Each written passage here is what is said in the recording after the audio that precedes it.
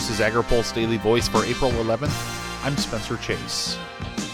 The economic consequences of deficient infrastructure are already strong in rural America, USDA's Deputy Secretary said in Washington on Thursday. Speaking at a Farm Foundation event at the National Press Club, USDA Deputy Secretary Steve Censky cited a National Waterways Foundation study about what could happen if a lock along the inland waterways system went down. If an unscheduled lock closure happened, and it lasted for a year, was the assumption, the shipper supply chain cost burden was estimated to be $1.3 billion annually for the Markland lock and $1.5 billion annually, at least that, for the LaGrange lock. Trucking to try to go around those closures for each of those would amount to about 500,000 truckloads in each instance and add about 150 million miles, truck miles, in the affected states.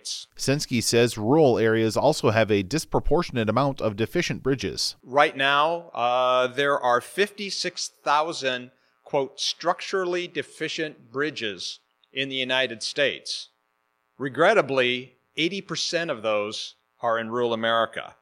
So when one of those bridges gets posted because of weight restrictions, it means that farmers, livestock, ranchers, timbermen, they all have to haul their product many, many miles around because of those weight restrictions. So it does have an economic impact. Censky also addressed the rural broadband funding included in the omnibus spending bill. That bill included $600 million in rural broadband funding, and Censky says the department is trying to find the best way to use it. We're busy at USDA in the process now of standing up that program and determining how it will operate. We don't have all of that set, so I don't have anything to announce today, but we're very excited about it and how that program will be leveraged with the other investments in infrastructure in broadband to leverage around $1 billion in new rural broadband projects. Censky says all told, USDA programs invested about $13.5 billion